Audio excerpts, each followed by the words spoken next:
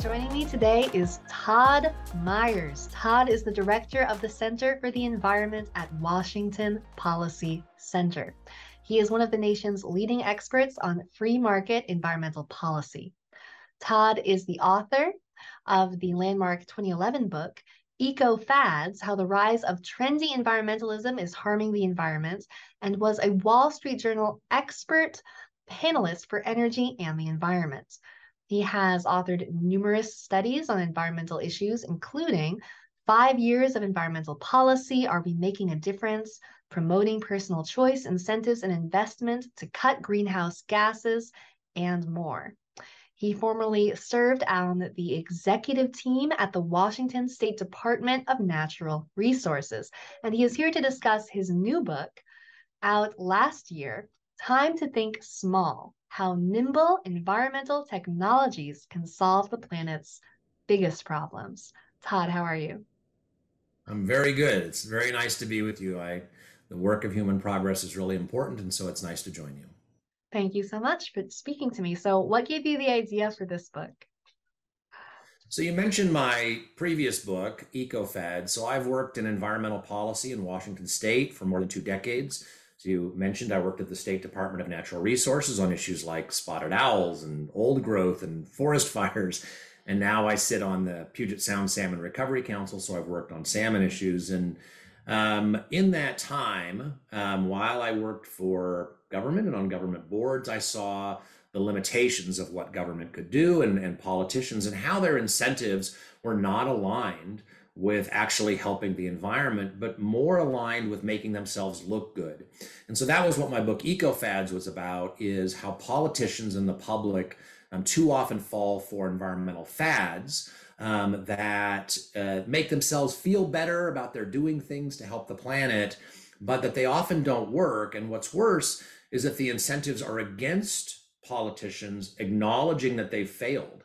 So what we do is that we have bad policies that don't work, and then we double down on those policies rather than switching. And what my new book, Time to Think Small, is about the opportunities to shift the power to help the environment from politicians to people. And this, because we have so much small technology, because the iPhone, because of the Internet of Things, we now have an opportunity to do that in a way that we didn't 10 years ago, or certainly 50 years ago, when we passed the Clean Air Act and the Clean Water Act. And yet, for too many people, our mind goes back to the 1970s, to those 1970s solutions, rather than 2020, 2023 solutions, where we have the technology to do really amazing things to solve big problems. Everybody turns to climate change, but there are lots of other problems like ocean plastic, protecting species around the globe, things like that. And people are using these small technologies to do really remarkable things and make a progress against environmental challenges where, frankly, politicians and governments have failed. So, let's go through the chapters one by one. You start out by explaining why you believe small technology is the future of environmental stewardship. So, why is it? Well, like I said, when our mind goes to, when people say, okay, here's an environmental problem, people tend to go to the 1970s, to the creation of the EPA, to the Clean Air Act, the Clean Water Act in the United States. And then around the world, there were a number of other similar sort of efforts in developing countries, or in Western countries primarily. And I understand why, right? I mean, the Clean Air Act and the Clean Water Act, people can debate about whether those were the right approaches, whether they were, expensive. But one thing we did see is they worked. Our air is much cleaner. Our water is much cleaner. And at the time, there were few alternatives to that, to government intervention. Like I said, you can argue about whether that was the appropriate government intervention, but to solve those problems, there was going to be need to be some government intervention. That's really, things have really changed. And not only in terms of technology, but the nature of the environmental problem has changed. And you don't have to ask me, you can actually ask the first director of the EPA, Bill Ruckelshaus, who actually passed away a couple of years ago. But he wrote a piece about 10 years ago saying that the solutions that worked in the 1970s aren't going to work today because the nature of the environmental problems that we have today are distributed. You can't go to single point sources, big outfalls into the water, big smokestacks into the air. The types of pollution, the types of problems that we have are lots of little inputs, lots of little impacts to forests, to habitat, and things like that. And the way to solve those problems is with distributed solutions. Technology allows us to have those distributed solutions and make progress. And it is more effective. And government really can't do that. Government is not good at doing a million little things. Government is good at doing a few big things. And so our mindset has to change, not because the opportunities are now there, but also because the nature of the problem is different. So why do you believe, as your second chapter is titled, that small, nimble technologies are so powerful? Primarily because what technologies do in information technology, smartphones, the Internet of Things, and things like that, they break down traditional barriers that economists have recognized for years. So, for instance, Ronald Coase talks about transaction costs, the transaction costs of coordinating efforts, both the information costs, things like that. And what technology now does is allows us to coordinate basically in a very frictionless way and get information that we never had access to. So I'll give you a great example. So ocean plastic is a big problem. I mean, I think people, all of us can agree, we don't want plastic in the ocean. It doesn't degrade, it doesn't biodegrade, it doesn't photodegrade very well. And there are estimates that I think are exaggerated, but there was one estimate that said that there will be more plastic in the ocean by weight than fish in 2050. Now, I think that's probably wrong. I think that's exaggerated, but even if it's half of that, even if it's a tenth of that, right, we don't want that. So how do you address that? Well, again, the problem is distributed. It's not in one location. It's little bits of plastic all over the world. And in fact, it's not in the United States. The United States puts in about a fifth amount of plastic into the ocean as, for example, Sri Lanka, which is a little tiny island nation off of India. So how do you address that? So a group called Plastic Bank, what they did is that they hired people to pick up plastic that could wash into the water in developing countries, places like Indonesia, the Philippines, Brazil, Egypt. And then because people have phones, they could geolocate it. They would turn it into Plastic Bank in the collection centers. They would get paid on their phone because many of these people don't have bank accounts. And then Plastic Bank would take the plastic and sells it to SC Johnson. So when you buy a Windex bottle, it will say made with ocean-bound plastic. And you can know with fair certainty that the plastic came from where you think it did, because they actually have a map online where you can go and see where all of the plastic was picked up. Now, the technology involved in this is nothing very special, right? It's basically cell phones and an internet, on a web page and some data. And yet, with that very simple technology, because the costs of collaboration have gone down so low, they have been able to collect 3.1 billion plastic bottles that would have washed into the ocean, and more than 150 million pounds of plastic. Now, that is not solving the problem. That is a start, but it is a tremendous start given how simple the technology is. And that is why I think technology is playing such a big role, is because the costs of getting lots of people together and having aggregated impact are so low. You can now see efforts like Plastic Bank, and it would have been very difficult to have that sort of effective effort 20 and 30 years ago. How can environmentalism, in your words, pay? Well, in this case, I think in the Plastic Bank, it's a perfect case, right? Because SC Johnson buys the plastic, and they put the sticker on. And SC Johnson, I think, has a variety of motives. One of them certainly is they simply want to do good for the planet. But another one clearly is that they think that they get a market advantage from putting that sticker on there. We saw the same thing with tuna, right? All tuna cans now have the dolphin safe label. Nobody is going to buy a tuna can that doesn't say dolphin safe. And so having that label now becomes an opportunity to improve your marketing. And in Western countries where we are wealthy, we have the disposable income to pay a little bit extra for the environment. And so technology allows those sorts of opportunities. Plastic Bank is just one example of that, of how environmental and conservation technology align the incentives with the environment and with your financial well-being, rather than what I said we see before too often with government, where the incentives are misaligned, where looking good is more important than actually having results. When you align the incentives of personal financial benefit or just simply a desire to do good for the planet with environmental results, that's more sustainable, that's more effective. And that's a great example. Are there any other examples of private sector innovation in this space that you'd like to highlight? Yeah, let me give you one of my favorites, actually. My favorites change from time to time because I tell lots of stories in the book, because working as a free market environmentalist, the pushback that we get so often is, okay, that sounds nice in theory, Todd, but show me where it works. And now I can show you lots and lots of examples of where it is actually working on the ground. And so my book is full of these stories. And as I said, my favorite changes from time to time. My current favorite is called E-Water Services. And E-Water Services is a program that provides water to rural African villages by putting in pumps. Now, previously, what would happen is you would have an NGO or the United Nations or the government of a country going in and putting in a water pump to provide clean water.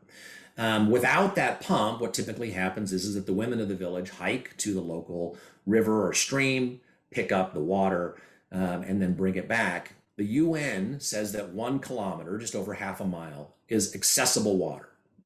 So imagine hiking with a lot of water, 1 kilometer, and having that be considered accessible. So having a pump is very valuable because you don't have to spend all of that time, all that effort. But what would happen with these government installed pumps is that they would break. So about 40% of pumps break after a year and a half. And then what happens? Well, unless the government is gone, the NGO is gone, often the United Nations. So these pumps sit broken for months at a time. So what E-Water Services did, there was some former UN employees who were tired of seeing broken water pumps. They created internet-connected water pumps. And so it's just using Amazon Web Services, because cell coverage is now everywhere. More than 90% of people in developing countries have some kind of phone. So what they would do was they would simply load their account on their phone with some money, about a penny a day for water. They would get a key fob. They would walk up to the pump and turn it on. It would measure the water. So you have a financial incentive to conserve, right? You can take what you need, but you don't want to waste. And then the other thing is, because it charges, there is now a financial incentive to keep that pump working. And so when the pump breaks, because it's connected, they will be notified immediately. And a worker in the area for E-Water Services will go to that pump and fix it. And so pumps that were broken for months at a time are now fixed within a day. And so that just shows how financial incentives align with doing good for the environment. And the alternative to getting clean water out of a pump is that, as I said, you have to go to a river or a stream and get it. Well, then what you have to do is you have to boil that water. So one of the major causes of deforestation in Africa is cutting down trees to boil water and cook food. And so in talking with Alison Wedgwood, who is the head of E-Water Services, she said that she would go to these areas and the forest would just be denuded because they had to cut down all of the trees to boil the water. So if you have access to clean water, now you reduce the pressure for deforestation. So it's not just good economically, it's good for the environment.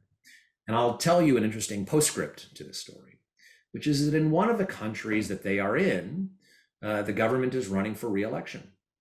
And one of their promises in this campaign has been free water for everyone.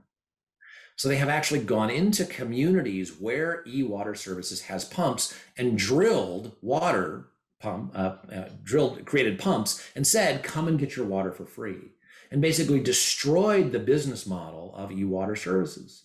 So e-water is now pulling out of the country because they realize that the politicians are promising, free resources. Well, that's a horrible way to manage resources, right? It doesn't encourage conservation. But the other thing is what's going to happen when those pumps break? Who's going to be there? Will the government be there? The history says no. The history says that, once again, those pumps will be broken for months at a time, and you will get back into that bad old cycle of where people don't have water, they have to go hike to get water, they have to cut down trees. So that, I think, is a perfect example of how, when you align financial incentives with resource conservation and management, you get good results. And when politicians come in and their interest is in looking good rather than managing the resources, you get bad results. And we're seeing it in real time. That's a very vivid example. And there are a number of great examples in the book. Are there any others you'd like to highlight? Another one of my favorites, and this is one actually the first one that I really sort of got me to sit up and pay attention to what was going on. So I used to be a computer programmer, so I like technology anyway. And so it was sort of natural for me to combine my love of technology and being a tech geek with my environmental work. But I had a friend who worked for a group called Paso Pacifico in Central America. And Paso Pacifico worked with in Nicaragua and elsewhere to stop poaching of turtle eggs for endangered turtles. And they would actually go on the beaches and talk with the poachers themselves and recognize that they had an economic reason for going and getting those eggs. And so rather than telling the poachers, look, what you're doing is evil or wrong or things like that, they would recognize, look, I get why you're doing this. And sometimes they would pay the poachers and work with them and other things like that. But what they realized was that the problem was not so much the poachers. The poachers were doing it because they didn't have another good source of income. What they really wanted to do is recognize the network. Who was paying them? Who was buying the eggs, right? Where was the demand for the eggs coming from? So one of the founder of Paso Pacifico was watching Breaking Bad. And in one episode of Breaking Bad, they put a little tracker on. And she said, what if we could put a tracker in an egg, in a turtle egg, and watch where the poachers go, watch what the networks are. And because the technology is so small and easy, they simply got a 3D printer. They printed an egg that felt like an actual turtle egg. It's a little bit spongy. It's not like a chicken egg. And they put a cell tracker in it, and they could track it. And so they tested it. And so it was actually a PhD student named Helen Feasy from the UK actually tested it in Costa Rica and put all these eggs in turtle clutches. Because what happens is that the poachers come in at night, they quickly dig up the eggs, they grab them all, and they put them into a bag. So if you put their egg that's covered in sand and water and everything else, they're not going to notice. So what they found was that sure enough, people were poaching their eggs, and sometimes they would catch them. Like she said, the first one that they found, she got a ping on her phone that it was moving, and she got really excited and she looked, and it was in the middle of a river where a poacher had realized it and threw it into the river. But in another case, it went back, and this is in Costa Rica, all the way from the coast to the capital, and then stopped in an alley behind a grocery store. And they said, look, you clearly know what's going on there, right? They're selling the turtle eggs to some other people. So she says, there's no reason for them to be there. So that helped them identify the network rather than just targeting people who are probably impoverished, who are just trying to make a living, trying to unravel a network. But again, think about how easy that is. You watch Breaking Bad, you get a 3D printer, you create it, and suddenly now you have this very powerful tool to unravel poaching rings. Switching gears a bit, how does diversity reduce car pollution? This is an interesting part of the book. Yeah. So There is a lot of focus. So I live in Washington State, where we focus a lot on reducing CO2 emissions. We spent a lot of money, a lot of effort. Our governor actually ran for president, saying that he was going to reduce CO2 emissions. And the number one source of CO2 emissions in Washington State and a number of other places is transportation. And so one of the things that you hear all the time is that what we need to do is we need more transit, or we need high-speed rail or things like that to get people out of their cars. But that's just simply not a suitable approach for lots of people. The reason that people are not riding transit, and you're especially seeing this since COVID, transit numbers are not returning. People are simply not getting back onto transit in most parts of the country, is that it is not a convenient way for them to move, to get where they want to go. Cars are much better. And in fact, oftentimes you will hear people say, yes, I want more transit so that there are fewer cars in front of me when I'm driving. So they want to keep driving. They just want everybody else out of their way. So the way to address that, though, the way to reduce CO2 emissions is to give people a variety of options that do fit their needs, so that it is easier to ride transit, is less expensive, and it's easier to do other things that are less carbon intensive. And one of my favorite examples is a company called Pantonium based in Canada.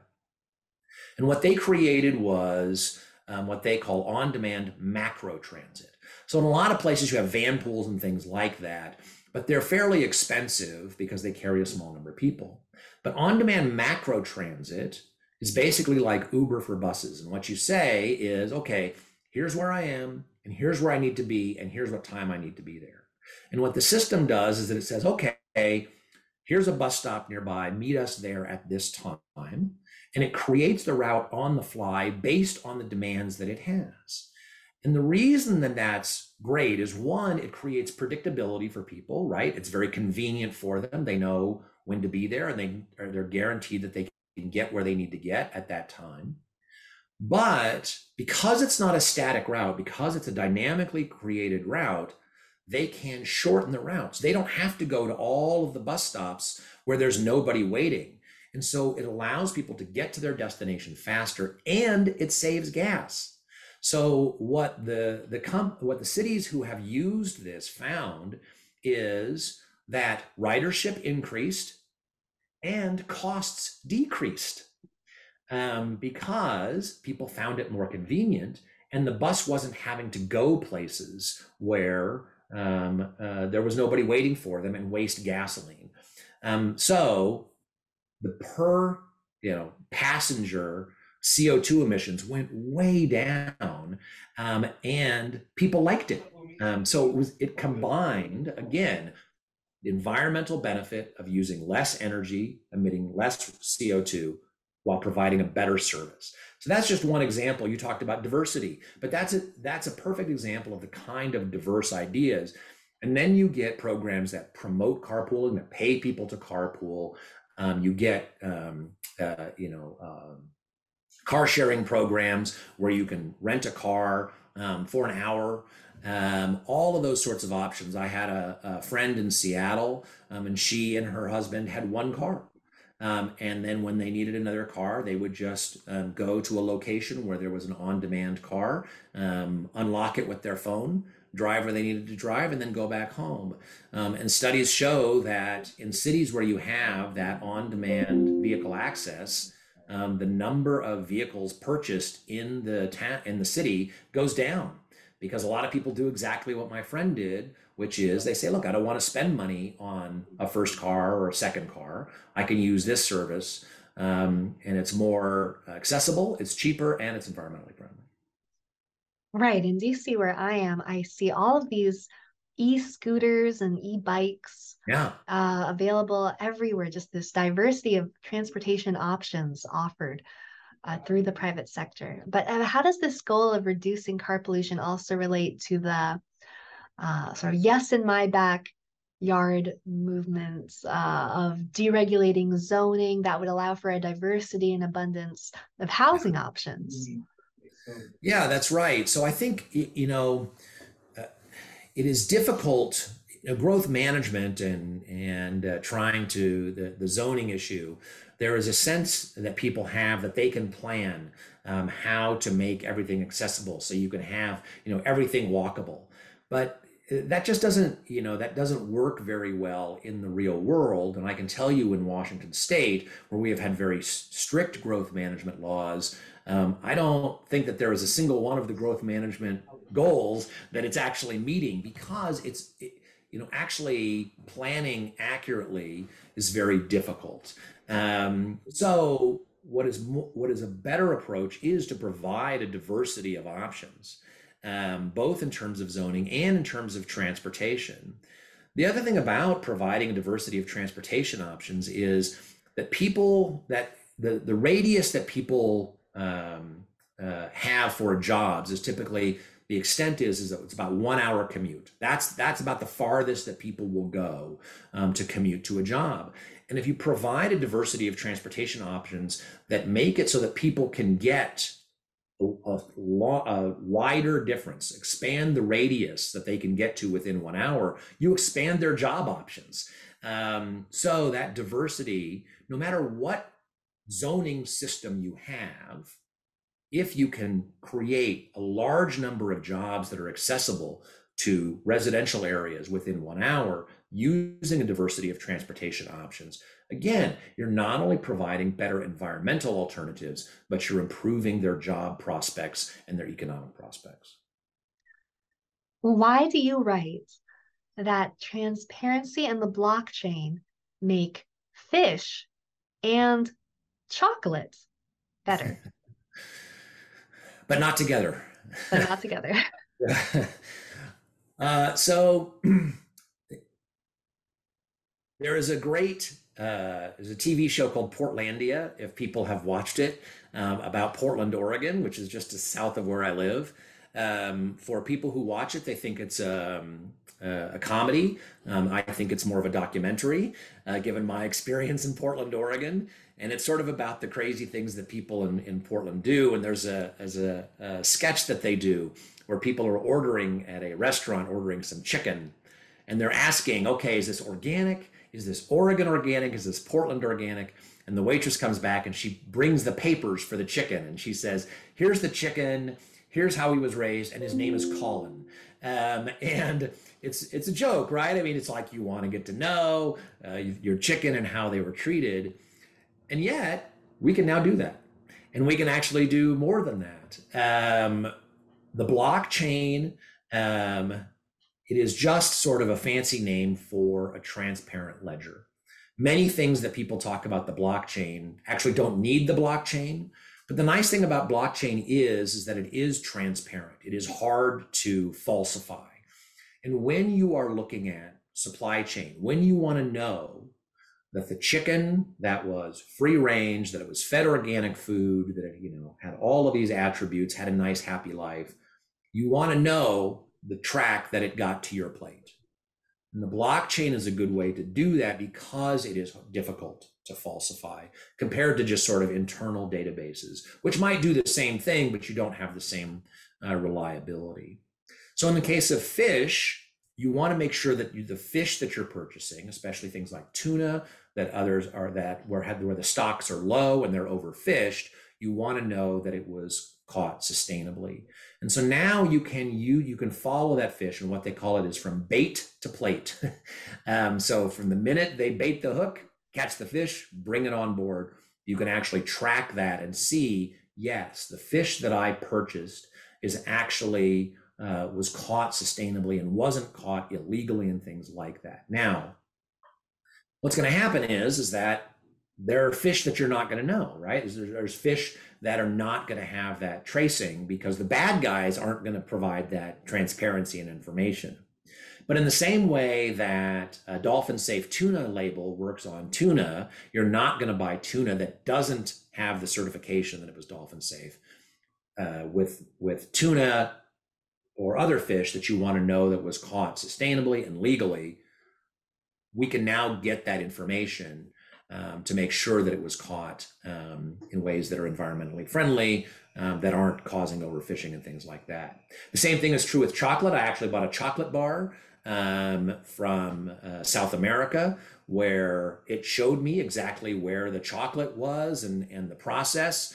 And then it gave me a little token that I could do one of two things.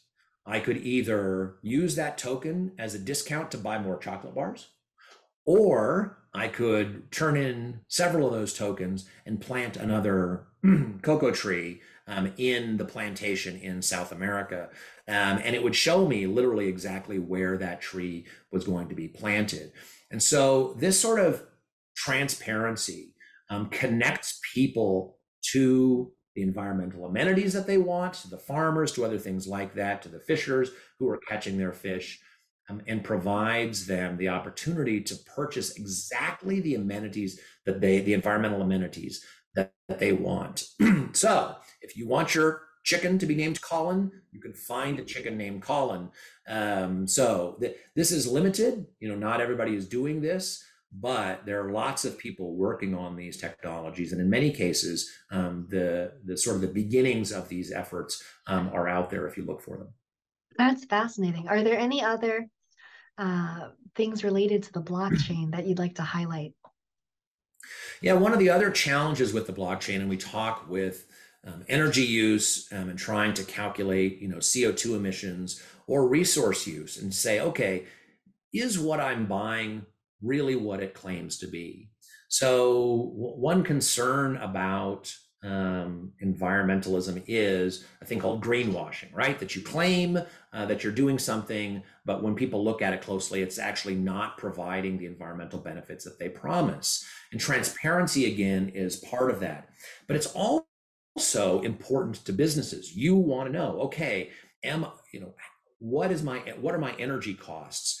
Where am I paying for energy? Where are we emitting CO2? Things like that. And if you can identify energy and other resource uses at every step of your supply chain, now you can start to make financial and management decisions based on that information.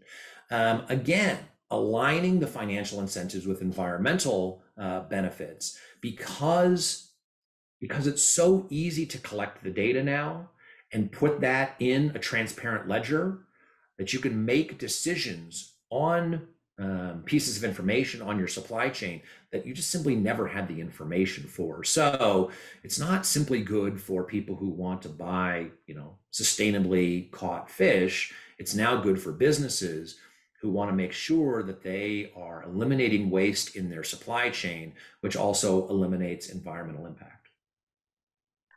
What do you say that the Flint water crisis and Thomas Edison have in common? So the Flint water crisis, I think, is a perfect example of that the problem with relying on government is that we can't rely on it. And it's a good reason, it's a good example of why we need to shift power to the extent that we can. I'm not an anarchist, right? I recognize that government is going to have to play a role, and sometimes is the most appropriate way to address some environmental problems. But too often we ignore the opportunity to shift power to people. And I think I'll just say this. I think one of the really corrosive parts about political environmentalism is that politicians have an incentive to tell people that they don't have any power, that only politicians can solve a problem, to sort of belittle and minimize the efforts of individuals. And you see this all the time, where it's like, oh, these little efforts are cute, but they don't add up. Only I, as a politician, only I, as a government bureaucrat, can do these things. And I just think that's wrong. I think it's inaccurate, but I also think it's morally wrong, because I think, tearing others down to build yourself up is not the way that we are going to make progress on not just environmental issues, but a variety of issues. And the Flint water crisis, I think, is a good example of that. So for those who aren't familiar with the details, Flint, Michigan was looking for a way to cut its water costs. They switched their water source, and what they didn't realize was the new water source was corrosive of the lead pipes. There are anti-corrosive chemicals and other things you can put into the water. They didn't do it. They didn't realize that they needed to do it. And so what ended up happening was people in Flint, Michigan turned on their faucets and out came dirty water. And then there was lead in the water that was found. And for a long time, governments, both at the state and federal level, denied that this was going on. In fact, early on in the Flint water crisis, somebody from the Michigan Department of Environmental Quality told people that said, quote, anyone who is concerned about lead in the drinking water in Flint can relax. So they were wrong. There was lead in the drinking water. And yet here is the State Department of Environmental Quality telling you, oh, don't worry about it. And then when finally they realized, okay, yes, there's a problem. How do we deal with this? The EPA was trying to understand what to do. And they had some money that they could use to buy filters and other things for people in the community.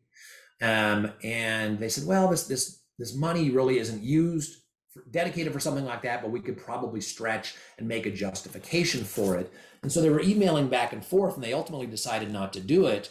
And one of the managers wrote an email that said that we could do this, but, quote, I don't know if Flint is the kind of community we want to go out on a limb for. So for those people who are relying on the EPA to take care of them, to make sure that their water was clean, and when they found out that the water wasn't clean, to help them get clean water, that was the response of the EPA. And when there were hearings about it, and the regional director of the EPA was asked about this, she said that she thought EPA didn't do anything wrong. So the reason that you need to empower people and not just government is because in very serious situations like the Flint water crisis, government failed again and again. And at each opportunity that they had to do something to help the people, they fell down. Had you gotten filters, other things to individuals so that they took power over making sure that their water was clean and that they were protected, the problem could have been solved much more rapidly, and you could have had much smaller impact on them. So it's a great example of why local control, individual power, empowerment is the way to solve these environmental problems. So you asked, the title is How Does Flint and Thomas Edison? You can see the same thing on energy. So not too far from where Thomas Edison created his first power plant is the Brooklyn microgrid. So the Brooklyn microgrid is just an effort of people who have solar panels to be able to generate electricity and then sell it to each other. And initially, microgrids they're not the most efficient way to create energy, right? They're not, at this point, they're certainly not going to compete financially with sort of big power plants. But there's two things that are attractive to people. One is when the power goes out, you now have an alternative. You have solar energy that can be shared. And second, there's kind of a nice community aspect that some people like, where you can buy solar from your neighbor and things like that. And because the technology exists where people can trade electricity amongst each other in this microgrid, you can act like a little utility. If you have solar panels and you want to use your electricity, great. If the prices go up and you want to sell your electricity to your neighbors on a hot day, and you're willing to, sit outside in the heat and not use the electricity and make a little money, you can do that too. But what's remarkable is the technology now allows individual people to essentially do what Thomas Edison did with his first power plant, which is generate and sell electricity. But it is using technology to push power out to individuals rather than to politicians and government. Could you describe the chapter on enhancing our relationship with nature, our connection with nature? Yeah. So like I said, I've worked in environmental policy for about 2 decades. If you had told me in college that I was going to work in environmental policy, I would have told you were crazy, because the people I knew in college who were interested in the environment looked weird and kind of smelled bad. So this is not, working in environment was not something that, I hiked a lot and was a nature lover. It was very interesting to me from a sort of a science and public policy standpoint. But what has happened is that over time, the environment has really started to fascinate me, and opportunities to connect with it now are all around us. And so now I really enjoy it. And I have a closer connection to sort of the environment. I'm a beekeeper. One of the reasons I'm a beekeeper is not because I love honey. People think I'm a little strange to have a hobby where I get stung 10 times a year, but honeybees are really fascinating. And so I've found ways to have that connection, and I really enjoy it. But I'm not a botanist, right? I'm very bad at identifying plants. For a long time, I couldn't identify birds, but there are now technologies that can do that. So iNaturalist is an app that you can get, and there's a spin-off now called Seek, Seek. And what iNaturalist allows you to do is to take a picture of a plant, and then it would run that picture through its artificial intelligence, because lots of other people had put pictures of that plant in. The AI learned to recognize that plant. And so now when I take a picture of Oregon grape or something when I'm hiking, it'll say, this is Oregon grape. And now I don't have to be a botanist, right? I don't have to remember all of these things.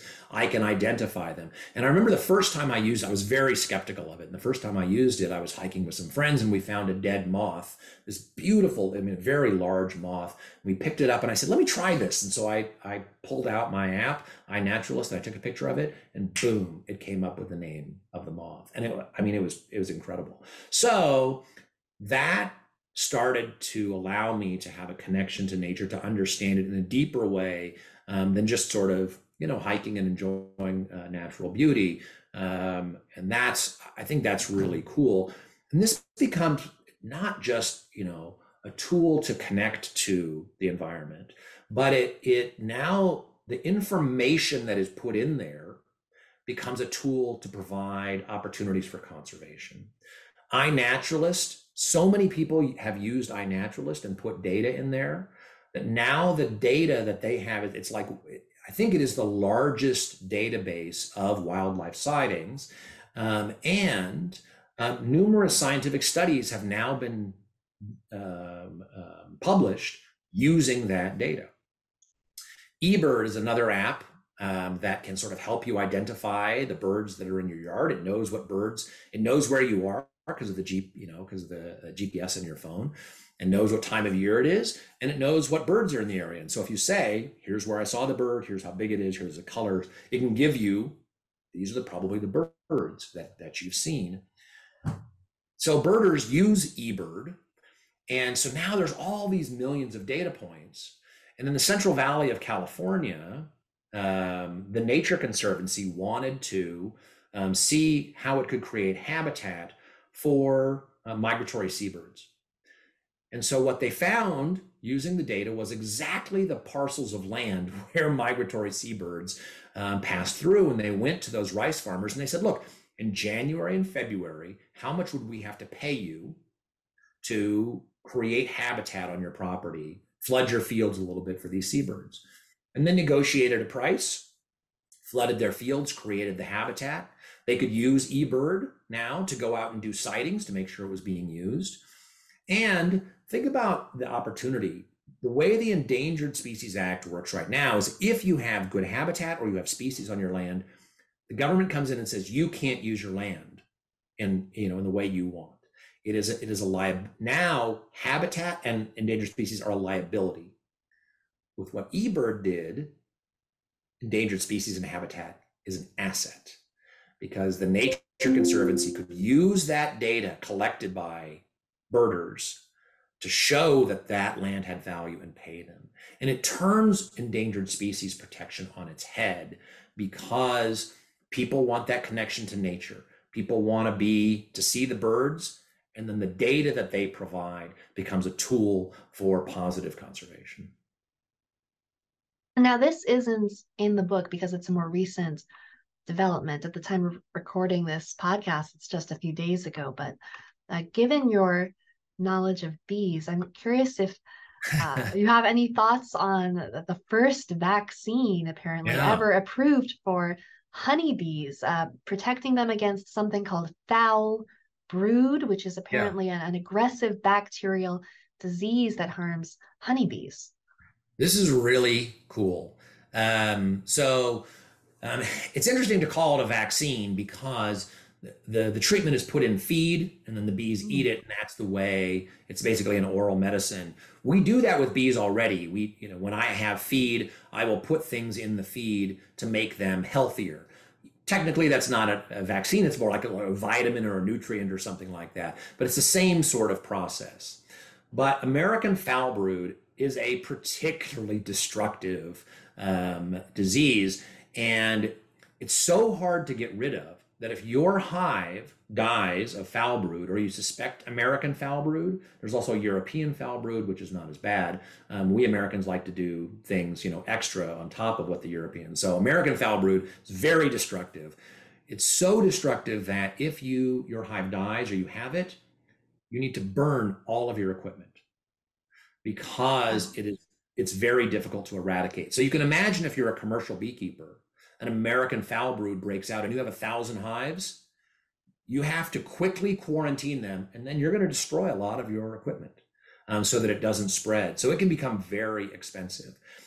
Most people talk about hive death and the percentage of hives that die every year. That's primarily due to something else called the varroa mite, which is a little mite that attaches itself to bees and then weakens bees. It's not primarily because of American foul brood, but American foul brood is a very nasty illness. And so when I saw that, I actually used to be president of my local beekeeping, and I sent it to a bunch of my beekeeping friends, and I was like, this is really cool because it is so destructive. Wow. Okay. So another great example of technology moving forward Yeah, for and let this me just area. add on Yeah. that, which is that it's another good example of financial incentives of the free market Mm. helping to protect species. So there's a lot of concern. You see all these articles about, oh, honeybees are dying, they're headed toward extinction. That's not true, that's exaggerated, but we do see higher hive mortality than we saw. It used to be about 15 to 20% of hives died over the course of a year. Now it can be 40 and 50%. But what you see is that the highest rates of hive mortality are among hobbyists, frankly, people like me, who, I am not as experienced. I don't, go look at 100 hives a day like a commercial beekeeper does. I don't spend a lot of money to keep them healthy. I do want to keep them healthy because I care about my bees. But I just don't have the skill and I don't have the incentives. The lowest rates of hive mortality, about 20%, very close to typical, are among commercial beekeepers. And why? Because they have a strong financial incentive to keep their hives safe. And so again, I'm sort of a broken record on this, but I think we need, those of us who believe in market incentives need to tell these stories of how aligning financial incentives with the environment is the best way to manage resources. And the fact actually is that the number of hives in the United States has rebounded and is close to a 20-year high, precisely because commercial beekeepers have that financial incentive to keep their hives safe and to replace them when they die. That's fascinating. Now, you also have a chapter exploring what's the downside of Yeah. all of this. What do you discuss in that chapter? So, having been in government a long time, one of the things that I like to try to avoid, both in terms of government and in my own thinking, is hubris, thinking that I've got it all figured out, because we never do, of course. So, I dedicate a chapter to critiques that I have already heard or that I could come up with for the solutions. I remember reading or The Origin of Species by Charles Darwin. And in college you read like some parts, and I don't know, about 15 years ago, read the whole thing. And what I was really impressed by was that about 2/3 of the book is actually dedicated to, here are all the problems with my argument. And I just thought that was really excellent. You don't see that much, frankly, from scientists anymore, who spend most of their time trying to figure out why they're wrong or showing why they could be wrong. And yet that is the essence of the scientific process. So I wanted to do something similar. So I have a chapter on that. Obviously, one of the first critiques I get is, okay, Todd, that's cute. Your book is called Time to Think Small, but the problems we face are big. And these small little things simply can't tackle the magnitude of the environmental problems we face. So that was why I started off talking about Plastic Bank, to say that a system that relies on really nothing more than a web page and cell phones can remove 3.1 billion plastic bottles from beaches that might have washed into the ocean. We can. The ability to aggregate our efforts is very large, but I understand that people are skeptical of that. But we just passed the 16th anniversary of the creation of the iPhone. 16 years is not actually that long. And we have gone in 16 years from the creation of the iPhone to where our number one complaint is we all spend too much damn time on our iPhones. It has really changed things in a remarkably short amount of time. Matt Ridley has a law that he calls Amara's Law that I talk about, which is that what happens with new technologies is that there's all this promise, right? Oh, this is going to change the world. It's going to do amazing things. And then it kind of goes slow. The technology doesn't fulfill the promises. And he says, right about the point that people sort of give up on it and say, oh, this is never going to work out or do what we want, it actually accelerates and starts to exceed promises and starts to do things in ways that we never anticipated. And I think we have already seen that with technology, but there are lots of things. We talked about the blockchain and sustainable supply chains for fish and things like that. You don't find those in many places. People are still developing them. And so the blockchain is now one of those things that when people mention it, a lot of eyes roll and they say, oh God, everybody's talking about the blockchain and it hasn't fulfilled the promises yet. So I think there's hope, but there's no doubt that for some problems, small solutions are not going to add up, but they will, I think, exceed a lot of people's expectations. One of the other concerns that I hear all the time, more on the right, is that this technology can be very invasive, that people can lose their privacy. One of the examples that I give is smart thermostats and the ability of smart thermostats to save people energy, to move their energy use out of peak hours in the evening where energy is very expensive, electricity is very expensive. But what we have seen is that some people sign up for smart thermostat programs where they are paid when there is an energy crunch, when there is very high demand, when costs go up. Utilities can sign them up to say, okay, we're going to turn your thermostat up or down, as the case may be, by a couple of degrees to save electricity. And we have seen a lot of complaints about that. Sometimes people sign up and then they don't realize that they have signed up for it. They're getting a financial reward, but that feels very invasive for people to come in essentially and turn your thermostat up or down. And so I understand that. I don't like that invasiveness either. But one of the things that I do remind people is that, especially in the case with electricity, is that government can already do that. And they can turn out your lights. We can have a blackout. In California, they were facing an energy shortage last year, and then there were threatened blackouts. And what California did was they sent out a text to residential customers and said, conserve where you can. And people turned down their electricity use so much that it avoided the blackouts, and the amount of reduction was equivalent to the amount of all the batteries that were being used at that moment in California, just with a simple text.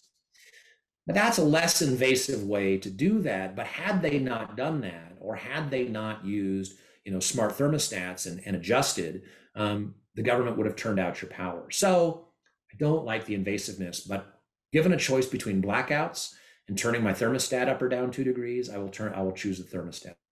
But I don't dismiss that concern. It is a real concern, and I understand it. And another difference there seems to be the voluntary nature of it, right? Because with the private companies, you're opting in. You might not realize you've opted in, but you can opt out once you do realize that. Whereas with the government, unless you move out of California to a different state, you don't really have an option there. Is that correct? Yeah, that's absolutely correct. And in a lot of places in this country, the way that electricity is managed, a lot of the debates that you hear about wind and solar and other things like that is about what government policy we should adopt. And so, like when we had the Texas energy crisis a few years ago, the debate was about, do we need more reliable sources of energy like natural gas and coal, or do we need more renewable sources of energy? It's all on the supply side. Where's the consumer? The consumer is left out of the discussion. People are assumed to be essentially powerless. And I just think that that's wrong. We need to change that. Consumers need to get in the game. They need to have more power. And they can. We have the technology, not just through smart thermostats, but a variety of other things to give consumers the information and the ability to control how they use electricity, control their prices, control what they pay. And then if they want to buy, 100% renewable, they can do that too. But our mindset, when you hear all these debates about electricity, it is about which government plan is better, reliability or renewables. And I just think that leaves, probably the most important person out of it, which is the consumer. What do you mean by democratizing environmentalism, which I think relates to what you were just saying? Very much what I just said, which is that our mindset on the environment and on energy and a lot of these things is stuck in the 1970s or even before that. Our system on electricity, our system of tariffs, was essentially created in the late 1800s, early 1900s, and it all assumes that consumers don't have enough information to make rational decisions about electricity, or quick decisions about electricity. But we need to change that. If I asked you or anybody else, what's the cost of a price of gallon of gas? They could probably tell me within maybe 5 cents a gallon, right? Because it is everywhere, on every street corner. But if I asked, what is the price of a kilowatt hour? Very few people could tell me what the price of a kilowatt hour is, despite the fact that I can tell you basically instantaneously what it is in your area, what the spot prices are at the very least. But that information is not available. And because that information is not readily available, and because our tariffs and the system doesn't provide an incentive for people to pay attention to that, we simply don't have the information that's necessary. Democratizing environmentalism means giving people the information they need to make better decisions for themselves and for the environment, and not just trusting politicians to take care of it for us. When we outsource the environment to politicians, we lose that connection to the environment. We lose that connection to results. I think, and that has been very destructive in a lot of areas. And the result is that a lot of the environmental issues that people care about are not being solved, and people don't know why, because they have outsourced the concern to others. And there is, if anybody has read Hitchhiker's Guide to the Galaxy, I actually think this is in the second book, but there's a very funny example of where they were talking about trying to make something invisible. And they found that it was too difficult to make something invisible. But what they could do was make something somebody else's problem.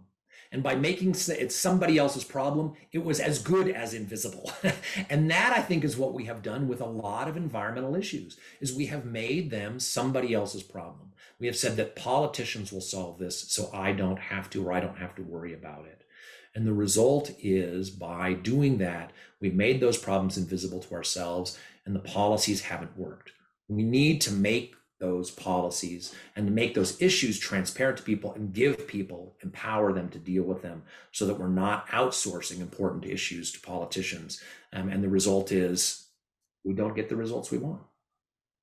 I think that's a great note to end on. Thank you so much for speaking with me. And again, the book is Time to Think Small: How Nimble Environmental Technologies Can Solve the Planet's Biggest Problems. Please check it out.